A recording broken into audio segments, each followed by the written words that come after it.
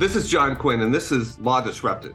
Today, we're speaking with two of my Boston partners, Bill Weinreb and Mike Packard, who have just gotten a phenomenal result for our client, Jack Zhao, in a Varsity Blues prosecution in federal court in Boston.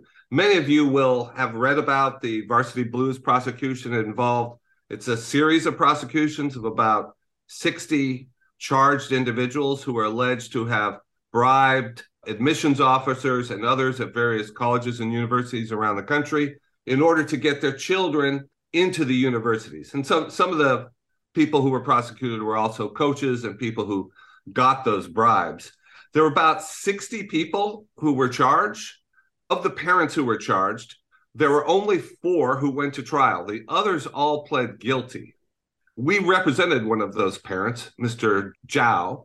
The others who went to trial, 2 were convicted, 1 was acquitted. And the one who was acquitted, it was not in a Varsity Blues prosecution per se, as I understand it, but sort of a spin-off adjacent prosecution. Is that right, Mike?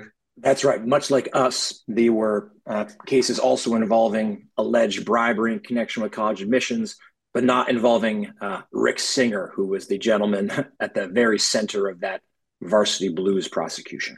But the remarkable result here is after all these other parents had pled guilty, our client did not plead guilty, went to trial, and obtained an acquittal. That's really an incredible result, Mike and Bill. I mean, tell us a little bit about this case. What is the background to it? What were the allegations against our client?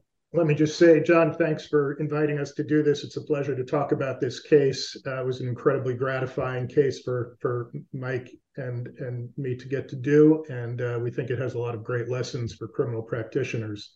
So in this particular case, our client, Jack Zhao, and Harvard's fencing coach, his name was Peter Brand, were charged by the Boston U.S. Attorney's Office with bribery and honest services fraud. The government alleged that Jack, our client, had secretly paid Coach Brand approximately $1 million to recruit Jack's 2 sons, Eric and Edward, onto Harvard's fencing team to facilitate their admission to Harvard. But from day one, although both men, Jack and Coach Brand, admitted the payments had been made, they denied that they were bribes. Coach Brand told Harvard when they asked him about it, and Jack told the Boston Globe voluntarily when they asked him for an interview that Jack had loaned Coach Brand the money out of friendship and nothing else. But the government just didn't believe that. The Varsity Blues case with Rick Singer at the heart of it had just broken in the press, and the government was primed to believe that any kind of financial dealings between a parent and a coach must be nefarious in some way. And furthermore, there were some facts involved in our case that I'm sure gave the government reason to believe it was onto something. Primarily, Jack's sons had both been trained by a fencing coach named Alexander Ryjek. And that's an important name. He figures prominently in this case. Jack had once agreed in writing to pay Ryjek $1 million if both of his sons were admitted to Harvard.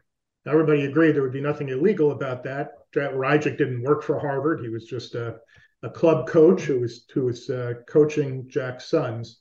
But in the event, Jack didn't pay Ryjek $1 million. Instead, when Jack's older son, Eric, was getting ready to apply to Harvard, Jack donated $1 million to a fencing foundation run by Ryjek, and Ryjek in turn donated $100,000 of that money to a foundation run by Peter Brand. And the government naturally believed that Ryjek was funneling money from Jack to Brand as a bribe.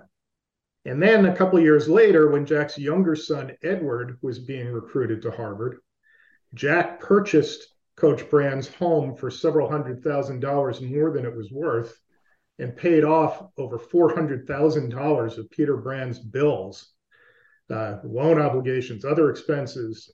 And in the end, the total amount of money involved was close to $1 million. Kind of sounds like a bribe to me. Yeah.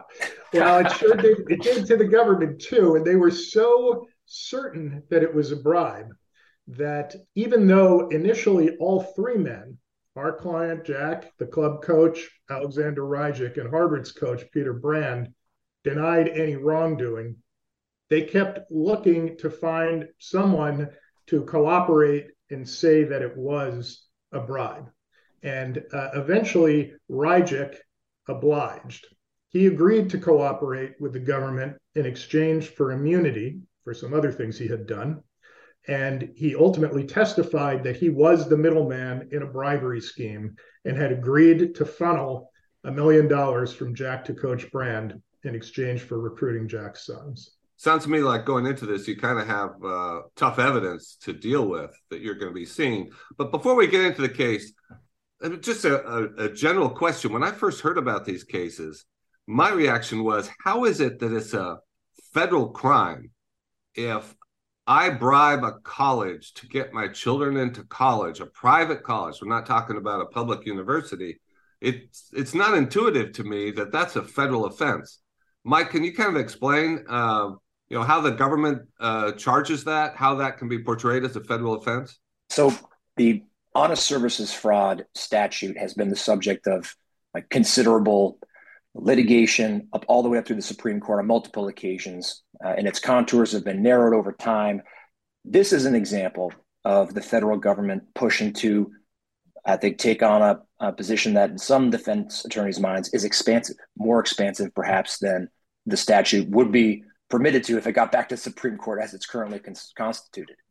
But at bottom, what they've said is individuals who are employed by these institutions owe a duty of honest services to those institutions to essentially make decisions in the best interests of their employers. And in this case, we're talking about athletic coaches having a duty to recruit individuals based upon their actual merits as athletes, students, as legitimate contributors to the school and the program. In the larger Varsity Blues case, virtually all of the children of the parents who were prosecuted were not legitimate athletes. They either had never even played the sport in question, and you had instances of people having Photoshop pictures of people in swimming pools pretending to be water polo players when they never had been. So you had people who weren't actual athletes at all or had been merely recreational athletes. In any event, were not legitimate athletic recruits, but were getting designated as athletic recruits by coaches who were on the take. And so that is the idea, that they breached their duty of honest services by recruiting folks in exchange for money. Our case, as you'll hear, was a little different because, we had legitimate student athletes. Jack Zhao's sons, Eric and Edward, were both nationally ranked fencers, elite students. So that's how we were a little different. This honest services fraud seems, very broad. In other words, you're potentially guilty of a federal crime if you take action to kind of suborn any employee's performance of their duties ethically or honestly, that could be portrayed as a federal crime? I'm going to pass it to Bill because this is one of his favorite topics, actually. Yeah, I don't want to spend too much time about this. I want to talk about your case in the trial, but I just find this really interesting. Yeah, so, honest services fraud traditionally has been a statute used to prosecute politicians.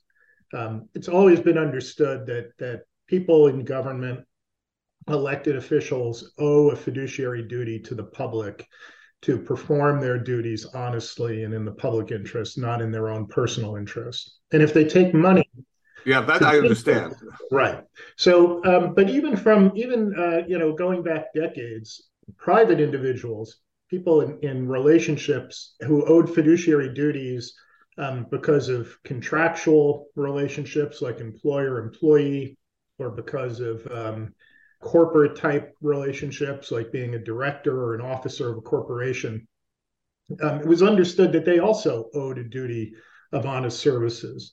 The director has to perform his or her duties honestly. The employee has to perform his or her duties honestly. And taking money, particularly in secret, to perform those duties in your own interests rather than in the interests of the person to whom you owe the duty, that was also seen as a violation of honest services fraud. That was challenged as being overly broad, and the Supreme Court ultimately narrowed the statute and said that it only applied in cases that involved bribery schemes, bribery or I see. All right, so let's get back to the case that you tried. How did our client Jack Zhao get to you? So Jack is a businessman. He founded a telecommunications company called iTalk Global, and iTalk Global was a client of the firm. When the Boston U.S. Attorney's Office brought this case, Jack did what people often do in those situations, which is call his contact here at Quinn, who handled iTalk's business, and said, "Do you have a guy in Boston?" That's how the case came to the Boston office. And you're a modest guy, I know, so you won't blow your own horn. But I mean, you were formerly the United States Attorney there in the Boston office. You know people in the office there who used to be your colleagues, and it would be natural that if he asked who at our firm in Boston would be appropriate to handle this case, obviously your name would come up. Yeah, so I was very grateful that my partners out in California who knew Jack had confidence in me and sent the case my way. Right. So tell us about the trial and the lead up to the trial, how things played out. First, let me begin. How long was the trial? It was nearly 3 weeks, full days. And how long was the prosecution case and how long was the defense case? It was about half and half. We split the time between us. Did you do any type of mock jury or focus group exercises or any surveys to try to figure out what kind of jurors you were looking for? So we did talk to some of the people who we trust in these matters, and we did get some good advice and some good feedback on experiences they had in similar types of cases. And some of the advice was what you might expect, which is look for people who will not be necessarily offended by the idea that people may start in an early age to try to position themselves to get recruited by a school by training, people who have the opportunities to pursue some of these different paths of making yourself interesting to a school or desirable to a school that not everybody has. I mean, what did you think were the biggest challenges you faced? You talked about this cooperating witness you had. Obviously, that was a big challenge. What did you think were the biggest challenges, and how did you deal with them in the trial? Can I chime in on that, Bill? Yeah, sure. I think the two biggest challenges we faced were, first, that cooperator and the fact that the government had a quote unquote insider ready to say exactly what they wanted the government to say. And then second was simply the amount of money and the timing of the payments just on their face. How much was the total amount of money? All in about $1.5 million in a stream of payments. And that included Jack Zhao paying for Coach Brand's mortgage, paying off his home equity loan, paying off his son's college tuition, his son's college loans, a $34,000 car loan, sewer bills, a whole host of payments, all in and around the time that his sons were poised to be recruited, buying Coach Brand's house for hundreds of thousands of dollars more than it was assessed, and then selling it a year later for hundreds of thousands of dollars in losses. You just look at those facts on their face and you can see why the government thought what they thought, why they brought the case. Yeah, those are what you call bad facts. Those are bad facts. And you put on top of it a bunch of text messages between Alexander Rajik, the cooperator, and Coach Brand that on their surface, show them discussing money in connection with the Zhaos, and you think this is a bribe scheme. Right. But the only answer, you say, how did we solve it, was we had to do our own investigation. Well, we tell us had about to that. tell the full story. Yeah, I know in the criminal world, I'm, of course, a civil law practitioner, and I'm used to, get all the documents, send some interrogatories, get all the testimony, take people's depositions. I know in your world, you don't have any of that. So tell us about that. What kind of investigation did you do? Sure. Yeah. So just to level set it, as you say, in the civil context, both parties are on generally equal footing in terms of their ability to get documents, compel testimony in depositions or otherwise. The criminal world bears no resemblance to that. The government has essentially unlimited power to get grand jury testimony, interviews, documents from parties wherever and whenever they want. Defendants, once charges are brought, have a much narrower aperture of means to get information. You have Federal Rule of Criminal Procedure 17, which is our analog to Rule 45. It's our subpoena power, but it's not the same. There are very strict requirements that have to be met for a defendant to get documents. We can't depose people in the criminal system. You have to rely on people voluntarily being willing to sit down and meet with you. And so what we did was we tried to approach it like prosecutors, which included witness interviews, a ton of them, Rule 17 subpoenas strategically, and then even non-subpoena document requests to parties that we built relationships with. And I guess some of the key points or takeaways on that would be, on the witness interview front, we started early and often. What happens in criminal cases is that once charges are brought, generally, a defendant becomes radioactive. People who know them are afraid. They're afraid of talking to defense attorneys. They're afraid of coming under the suspicion of the FBI or whatever federal law enforcement agency is involved. And that pressure and that fear generally ratchets up the closer you get to trial. So what we did was, as soon as the charges came down, we began interviewing people early, when it was still sort of an amorphous, oh, yep, the charges have been brought, but who knows what's going to happen. When the pressure was low, we began a process of talking to every person we thought would be a likely government witness, finding people who could help tell our story to get more facts out. And that was critically important, because the result was we ended up at trial with a laundry list of witnesses who had helpful things to say that the government didn't know about, because we actually talked to many people that they never spoke to. Perhaps they should have, but they did not. Yeah, the other side of the difference in pretrial disclosure discovery process is you're doing this investigation, and the government isn't necessarily going to know what facts you've put together, what witnesses you've found, what documents people have given to you. Is that fair to say?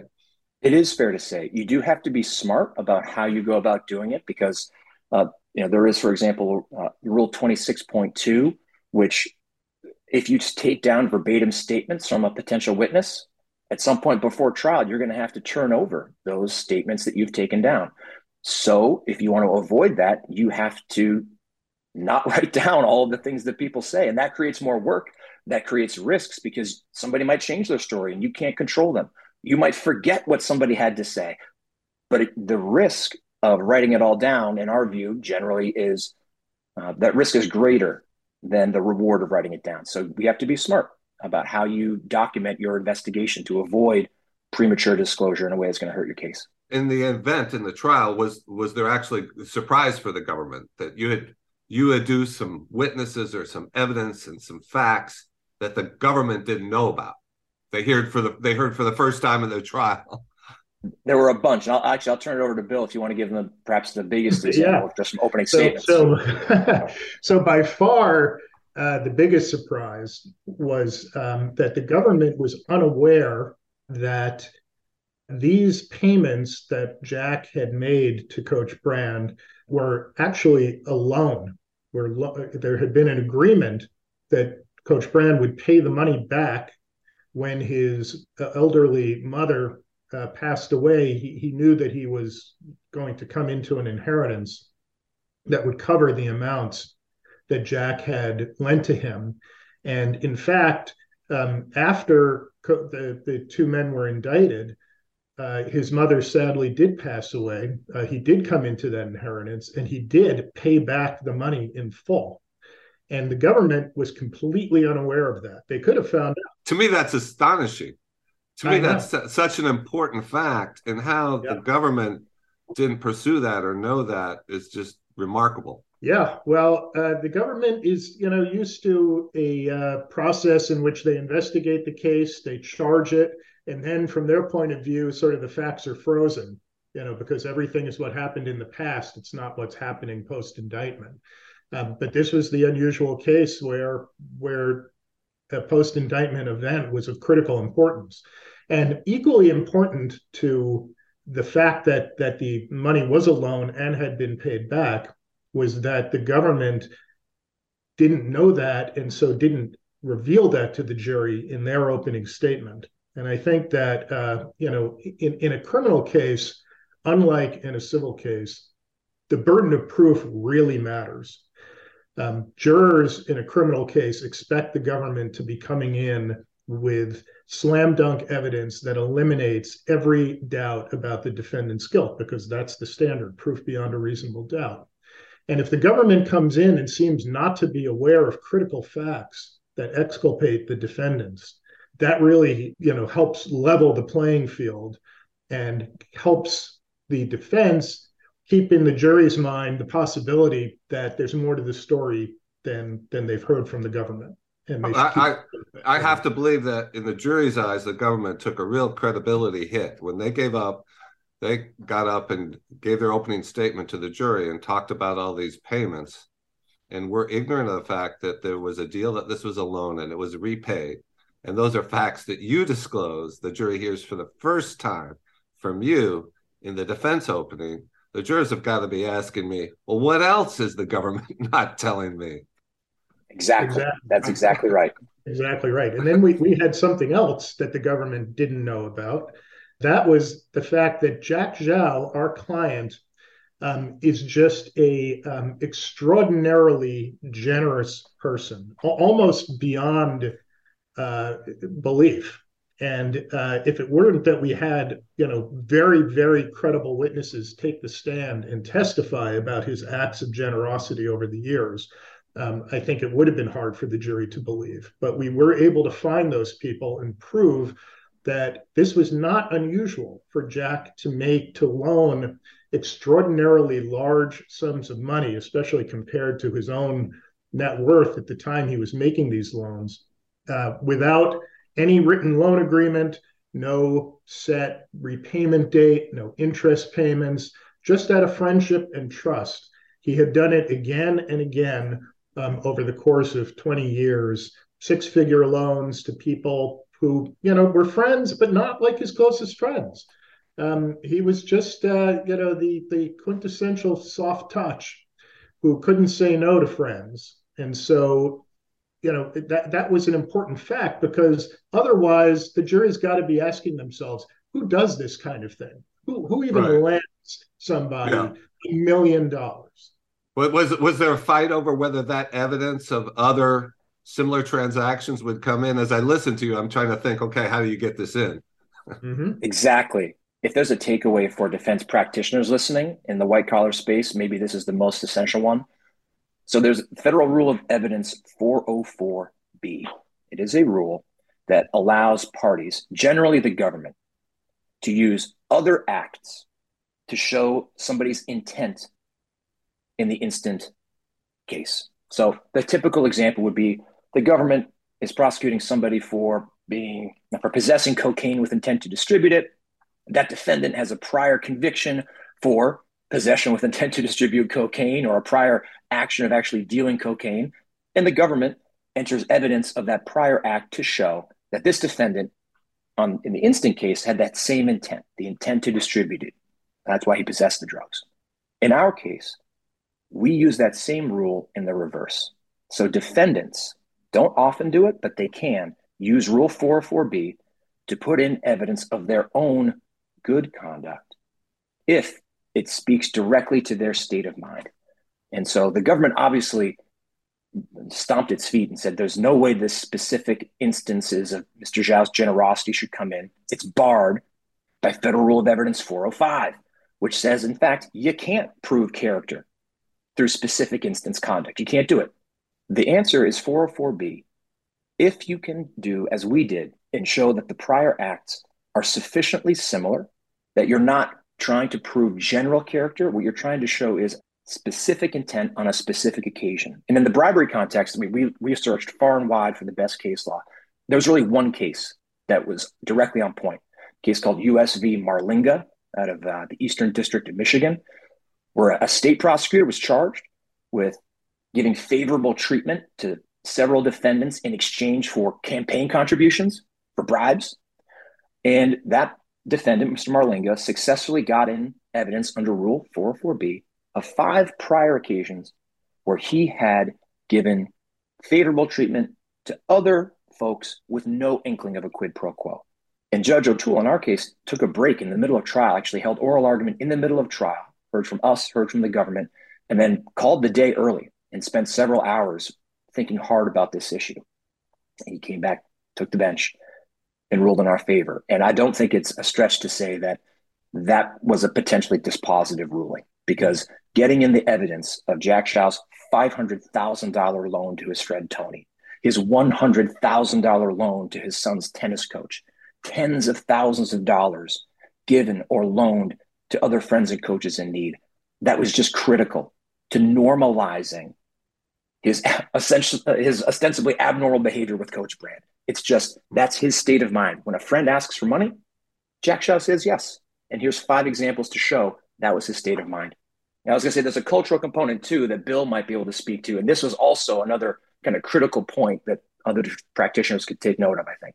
One of the things that we heard from some of the witnesses who were the recipients of these loans from Jack, more than one of them was, like Jack, someone who had been born in China, had come to the U.S., typically become a citizen, become a business person, was living here, but still, brought with them some of the sort of cultural norms or cultural behaviors that they had learned growing up in China. And they told us that in Chinese culture, when somebody asks you for a loan, and you have the ability to lend them the money, that saying yes or saying no, it's not just taken as a matter of whether you feel like you can lend money or not. It's a matter of great consequence. To ask somebody for a loan is to say, I trust you, I feel like you're my friend, and I want to cement the friendship through this ask, and through your trusting me and letting me know that you want to be friends with me. And to say no under those circumstances is kind of to say to the other person, I could do this for you, but I'm not going to. It suggests you don't trust them. You don't want to be closer friends with them. You risk both of you losing face. We thought that it was a potentially small but very important point, again, to help the jury understand why somebody would make a loan like this without any documentation, without any interest payments, without any fixed repayment date, that kind of thing. And, we did a lot of research on this ahead of time because we were skeptical that evidence like this would be admissible.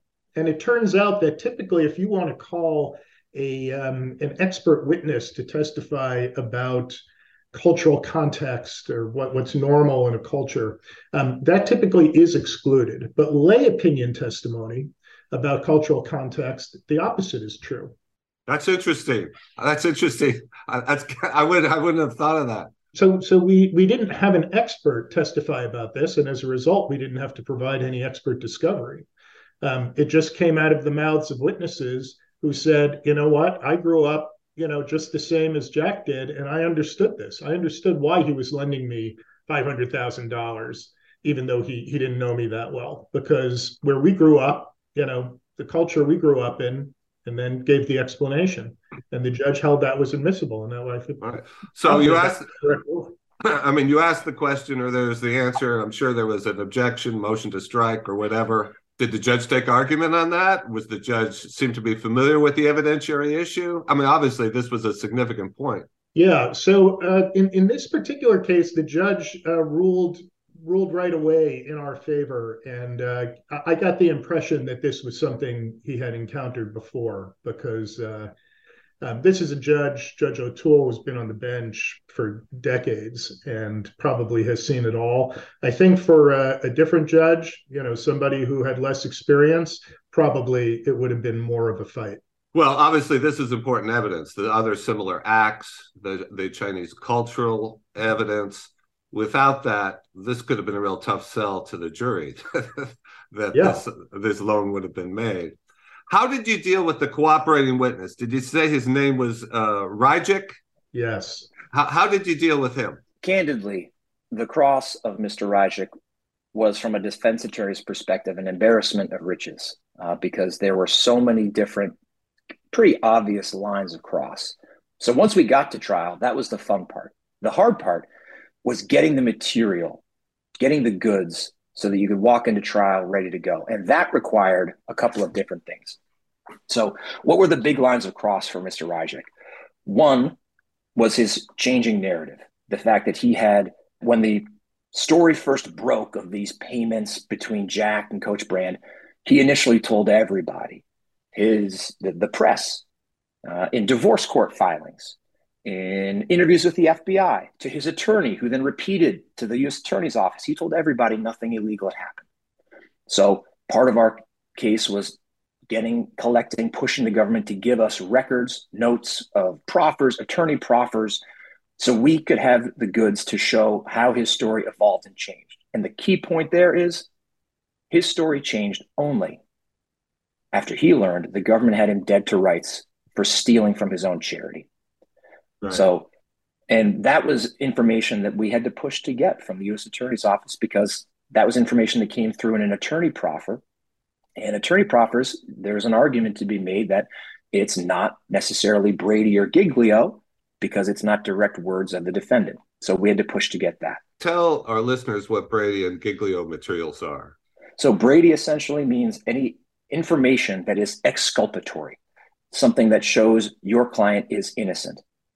Giglio is a type of Brady material, but it's more specific. It's information that could be used to impeach a government witness, something to make the jury not believe what that witness is saying. And so we had to push hard through a campaign of letters with the government to get the full universe of what we believed was appropriate Brady and Giglio material, including all the information we could about those attorney proffers, the things that Alex Ryjek's lawyer said on his behalf to the government. So that was one line. You mean when you had call or write the prosecutor and said, please give me all Brady material, they don't just simply turn it all over at once? That doesn't happen. I mean, and I don't want to throw stones at the office, because I think the AUSA is working this case. We're working in absolute good faith and did provide some materials earlier than they needed to in some respects. But yeah, it is a feature of the criminal justice system that the squeaky wheel defense attorney generally gets more grease. Not always, but often. And in this case, that was true. And these were proffers by the cooperating witness's attorney about what his story, what he would testify to, and they changed once the government had the goods on the cooperating witness. Is that basically what you learned?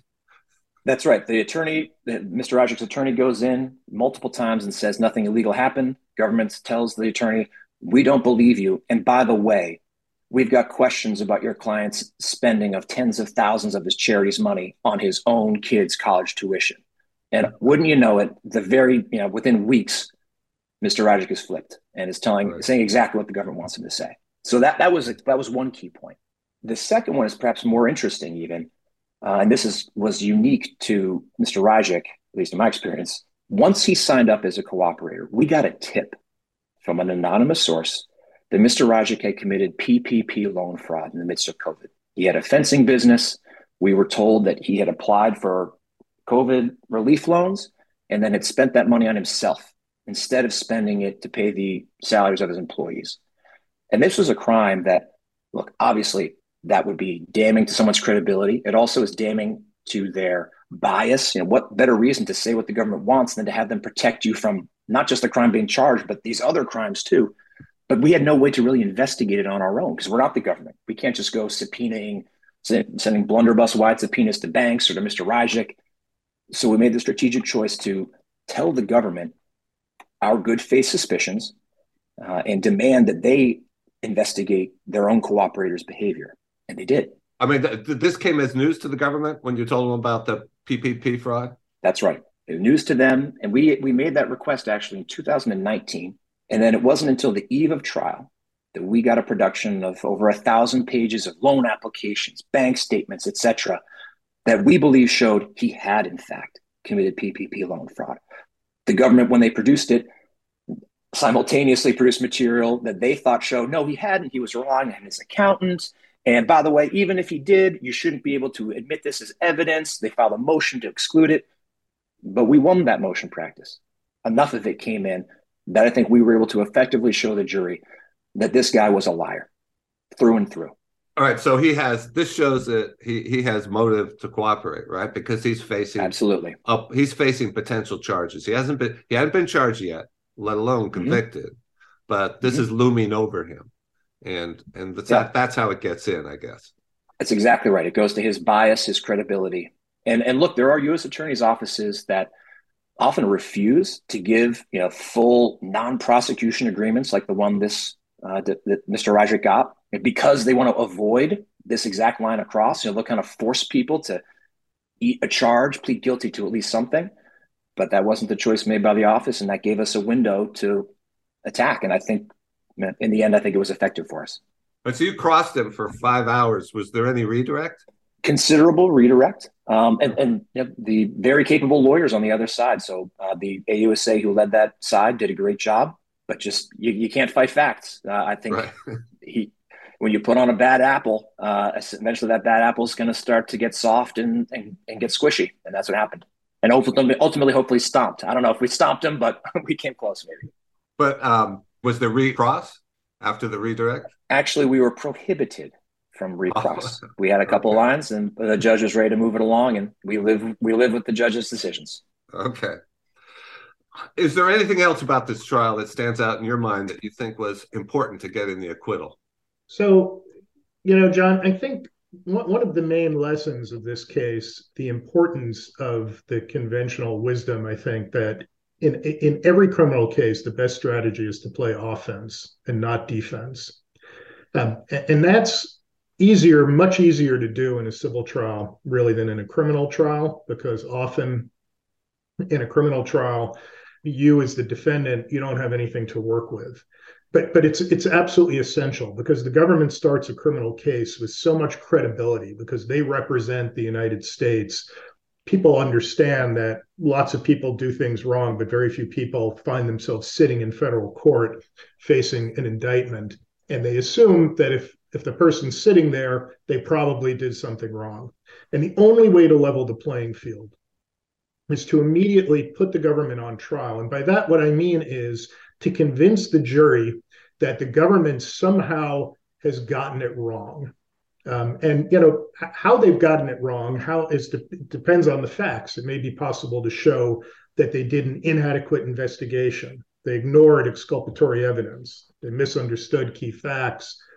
In this case, we argued there was a rush to judgment based on newspaper headlines about this home sale that where our client bought the coach's home for so much more money than it turned out to be worth. That was front page news in the Boston Globe above the headline, and it's the kind of thing that prosecutors just can't ignore. Makes them think a case has just dropped into their laps. And we argued that in this case, they had sort of committed all of these faults. They had been sort of intoxicated by those newspaper headlines. They made a rush to judgment. Once they decided that there was a bribery scheme, they began having selective vision and could only see facts that fit their narrative. They didn't bother investigating things that might have proved them wrong. They discounted exculpatory evidence or minimized it. And of course, you can almost always attack the government for relying on a cooperating witness, because cooperating witnesses, by definition, always have a motive to lie. They're getting some kind of benefit or expecting some kind of benefit in exchange for their testimony. So, and in this case, we were able to pair that with a very, very extensive investigation of the facts. Just as Mike said at the outset, a lot of times defendants just play defense. They just think, I'm going to take whatever evidence of guilt the government gives me, and I'm going to try and poke holes in it, and then tell the jury those holes equal reasonable doubt. And sometimes that's all you can do. But if there's any possible way to build an affirmative case, it's worth doing. And I think this case is a great example of that we did something that, I was a prosecutor myself in the Boston U.S. Attorney's Office for almost 20 years. And I can't remember a criminal trial in all that time where there was more than maybe 1, 2, 3 defense witnesses at the most. And we put on 12 defense witnesses. That was just one fewer witness than the government put on. And we took as much time to put on our case as they did to put on their case. And, we were able to humanize our client. We were able to disclose things to the jury, show that the government had overlooked really important facts. And I think that wound up making a huge difference in our case. Did Mr. Zhao testify? No, he did not. Yeah, he did not testify. Well, look, I'm not a criminal lawyer, but what I hear is if the defendant doesn't testify, he's toast. Obviously, that's wrong. Yeah, no, I don't agree with that. Just because I have seen many cases over the years where defendants have gotten acquitted without testifying, and conversely, I've seen cases where defendants testified and didn't do themselves any favors. I don't think that was our worry here. Our worry here is that the burden of proof is a really important fact in criminal cases. The jury typically will hold the government to a very, very high standard, as they should, given what's at stake. But once the defendant himself takes the witness stand, the burden of proof goes out the window, because at that point, either the jury believes the defendant or they don't.